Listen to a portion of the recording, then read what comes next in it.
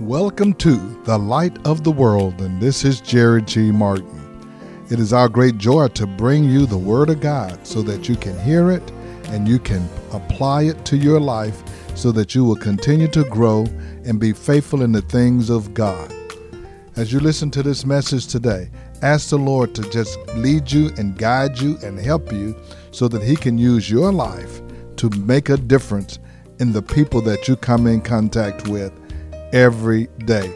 This is our day and this is our hour to be the light of the world so that God can make a difference. At the end of today's message, we're going to give you more information on how to connect with us online and or in person. We'd love to connect with you and help you to grow in the things of God. Now come and go with us as we walk in the light of God's Word.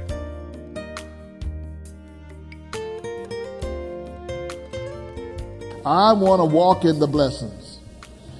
And I walk in the blessings. And I've been walking in the blessings. I am bragging. I'm bragging on what God does. So number one, when you give, Jesus said, when you give. So I'm going to say, when you give, number one, give reverently. We're not taking up an offering. We don't take up offerings here. We don't take an offering. It's an opportunity to worship with your giving. It's a worship experience. Look at what it says in Proverbs chapter 3, verse 9. Honor the Lord with your wealth, with the first fruit of all your crops. Then your barns will be filled to overflowing, and your vats will brim over with new wine. He said, honor the Lord with what you're bringing. So don't just say, well, I'm just going to just try to give a little something. Honor God with your wealth. You say, I don't have any wealth. If you got something, you got wealth. Somebody will trade places with you. If you don't want what you got, so somebody says, I'll take that. So whenever you get, honor God. So as I give, I say, thank you, Lord, for blessing me with what I have so that I have something to give. If you didn't give it to me, I wouldn't even have it to give. Thank you, Lord, for your blessing. And when we give to other ministries, we send those out and we say, thank you, Lord, for blessing this church that we can be a blessing to others. Thank you, Father. We honor you with our giving. So the first thing, you want to give reverently. Secondly, you want to give systematically. Systematically. You want to plan on your giving, because if you don't, you will say this: I don't know where my money went. You ever say that to yourself? I don't know where all my money went. Well, I don't say that because I know where it goes. You know, it goes where I send it. I tell my money where to go. And you got to tell your money where to go. If you don't, it's going somewhere. And then you're going to wonder, well, I don't know where my money went. I know where my money went, and I'll tell my tithes where to go. I say, go over there and sit down, and don't you move till I tell you. And you have to do that. You got to tell some of your money to go into savings. And you go there and you sit there till I tell you to move. Don't you move. Don't you go nowhere. Everybody's got their hand out for you, and they're finding more ways to extract money from you than you can shake a stick at. Everywhere you go, there's another fee. Somebody was sitting up one day and decided they're going to charge you for your baggage when you fly on a plane. You got to figure out how to keep your money. They're taking it from you every time you turn around. You got a fee for this and a fee for that. So systematically means I am planning on what I'm going to do with what comes in. I don't have to figure out whether I'm going to tithe every time I get paid. That's already decided. I don't have to see whether or not I don't have anything left to do that. I have to see whether I got something left to pay other folk. God's on the top. So I set that aside. Deuteronomy 14:22 says, be sure to set aside 1/10 of all your fields produce every year. Be sure to set that aside. So that belongs to God. And if you're not there yet, I'm just encouraging you. Now listen, you can decide to do this or not. I know how God works. So I don't have to try to persuade you. If you can't catch on, that's you. I tell pastors, they call me and say, tell me, how do you all function over there at the Light of the World and keep in financial good shape? I say, our church tithes. And they're like, what? Yeah. One pastor says, I've been pastoring for 30 years. I've never considered that. I never even thought of that. Churches don't think of that. I say we tithe because I think, Lord, if you can bless the individual, you got to show me, because our church is going to do the same thing. I want to see what you do. And they were shocked when we paid that building off in 6 years over there without selling chicken dinners and barbecue plates and having rallies and all that stuff. We paid that off in 6 years. And let me tell you, we got about 4 more years on this one. We've been in here 6 years. And I can tell you on that 6 years, we have given over $500,000 to other ministries. And God has accelerated us in paying off this note. Not because we got that much money coming in on our building fund either. We're paying it off because we are a good steward and our members tithe. And we give to others. God knows how to bless you no matter what. If you would just do what he says. He said, I got this. And we got story after story after story of God just providing miracles and miracles and miracles of finances because we have been obedient to him. I'm telling you, give systematically. Plan. I'm going to do that. I'm going to give. And there are times when I said, we're going to give if we don't do nothing else. No, we're going to give this. God is the one that said, test me. He said, test me. I'll prove myself to you. How many of you say you can't beat God given? Don't tell me that, because I'm going to ask you a question. Did you ever try? If you ain't tried it, don't tell me that. If you never said, Lord, I'm going to see if I can beat you giving, and keep giving more and more, get past 10%, go to 15, go to 20, go to 25. And say, I want to see. Number 3, give expectantly. Luke 6:38 said, give and it will be given to you. A good measure, pressed down, shaken together, and running over will be poured into your lap. For with the measure you use, it will be measured to you. See, and I like this church. This church has the gift of giving. But I want to tell you members, when you're tithing, also get the gift of receiving.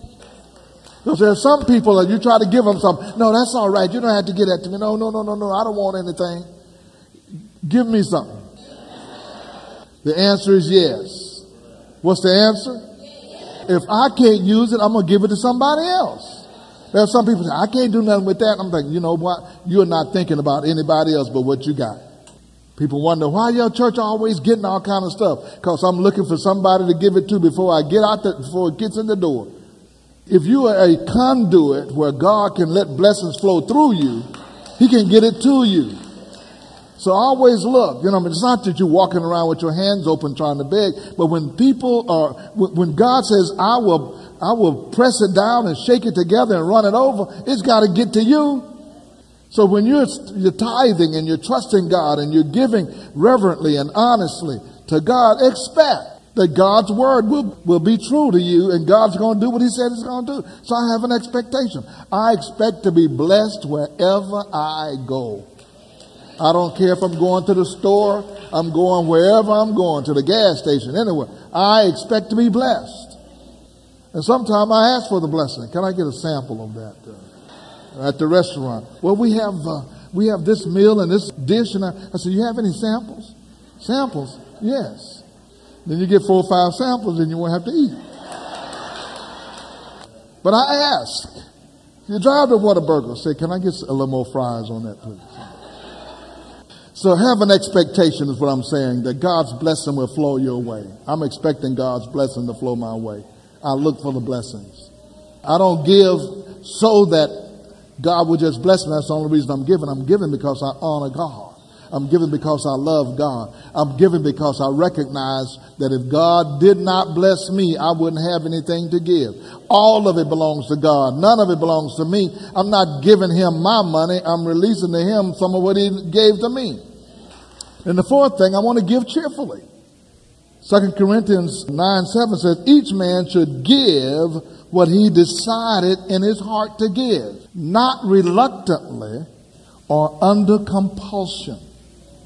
And I'll tell you this. Now, if you think you are under compulsion or you don't want to give, then don't give.